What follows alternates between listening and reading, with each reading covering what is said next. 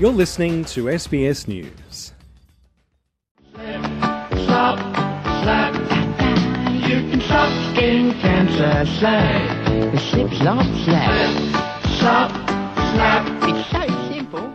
Sun safety advice has come some way since Sid the Seagull first told Australians in 1981 to slip on long sleeves, slop on sunscreen and slap on a hat. In 2007, 2 more recommendations were added: to seek shade and to slide on sunglasses to protect your eyes from the sun's powerful rays. And now, for the first time, it's been updated to include advice for diverse skin types. A new position statement was led by the QIMR Berghofer Medical Research Institute in Brisbane and has been endorsed by health bodies including Cancer Council Australia. As Professor Rachel Neal, the Principal Research Fellow on the study, explains, the new advice puts people into 3 groups. People with very deeply pigmented skin are at very low risk of getting skin cancer caused by the sun, but are at higher risk of vitamin D deficiency and not getting the other benefits. So for those people, we advise getting some time outdoors during the day and that routine sun protection is not required. At the other end of the spectrum, there are people who are at very high risk of skin cancer because they're very pale or they've got other risk factors. For those people, we recommend keeping fully covered when outdoors. If they do that, they run the risk of being vitamin D deficient. So they will need to discuss their vitamin D requirements with their doctor. The third group is those with darker white, olive or light brown skin with an intermediate risk of skin cancer.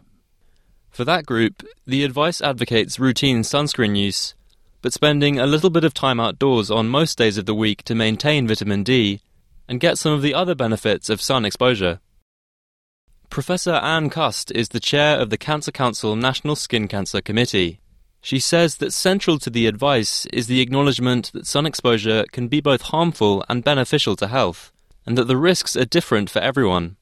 Australia has the highest rate of skin cancer in the world, so that is a key priority for us to, reduce the amount of skin cancer that people are developing.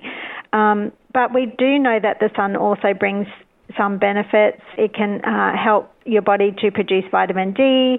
It can help with your eyesight and with mental health. So it's important that we get the balance right. As Professor Neal explains, there's a growing body of evidence about the health benefits of vitamin D, which helps with calcium absorption, and sun exposure in general.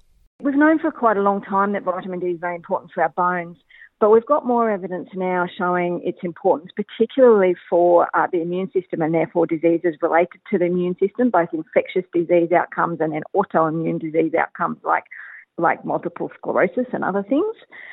But we also now have more information suggesting that independently of vitamin D, the sun might have some benefits, which is why just taking a vitamin D supplement is not necessarily the optimal approach for everybody. Professor Cust says the new advice gives more precise messaging around how much time you need to spend in the sun to get your vitamin D, according to location, time of year and skin type. Anecdotally, I often hear people talking about, I'll go outside to get some vitamin D, but people don't really know, how much time you need to spend outdoors. And in spring and summer in most parts of Australia, you only need a few minutes outside to get sufficient levels of vitamin D.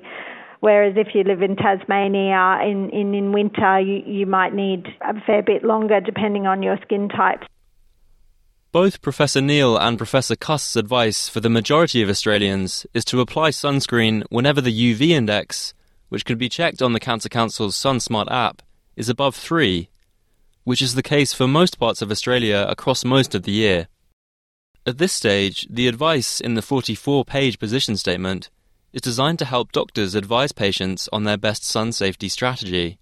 But Cancer Council Australia and the authors of the study are also working on multilingual resources for those who need advice in other languages. If you're unsure about which skin type you fit into, or about how you should stay safe in the sun, the advice is to err on the side of caution and consult with your GP. And Professor Neal acknowledges that for some groups, regular sun exposure might not be an option. We completely recognise that that's not always possible because some people wear clothing that fully covers their skin for a range of reasons. It might be occupational reasons, it might be cultural reasons. And if that's the case, then people do need to discuss their vitamin D requirements with their doctor, because if you have your skin fully covered by clothing, you can't make vitamin D. Professor Neal and Professor Cust both have tips for staying safe in the sun for at-risk groups.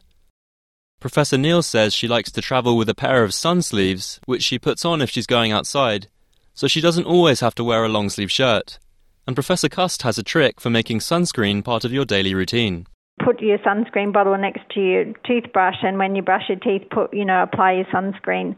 And then don't forget to reapply. So most people don't actually put enough sunscreen on, and they forget to reapply. And a lot of sunburns happen just from incidental daily exposure when people don't realise they're going to be out in the sun, for very long, or perhaps it's a bit cloudy and they think they don't realise, or a bit cool and they think the UV is low when in fact it's high. In the meantime, for the majority of Australians, the advice remains the same: slip, slop, slap, seek and slide.